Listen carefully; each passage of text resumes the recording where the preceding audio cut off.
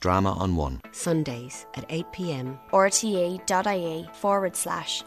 on one. Drama on One. I'm Alan Stanford, and welcome to Lear in Longford.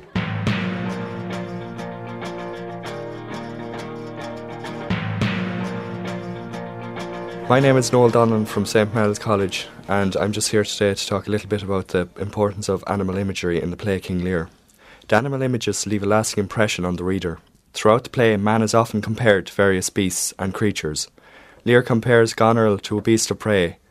For example, the tested kite, sea monster, serpent, vulture and wolf. Gloucester refers to Goneril as a fierce boar, tearing Lear's flesh, and to Regan's cruel nails. Regan and Goneril are also called pelican daughters, feeding on their father's blood.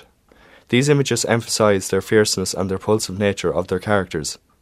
Lear calls Oswald a mongrel, and Albany refers to Lear's daughters as tigers. In the storm scene, Lear talks of man as a bare-forked animal when he sees poor Tom. When all the trappings of civilization are gone, man is reduced to his most basic form. He is no more than a product of nature, an animal trying to survive in the natural world.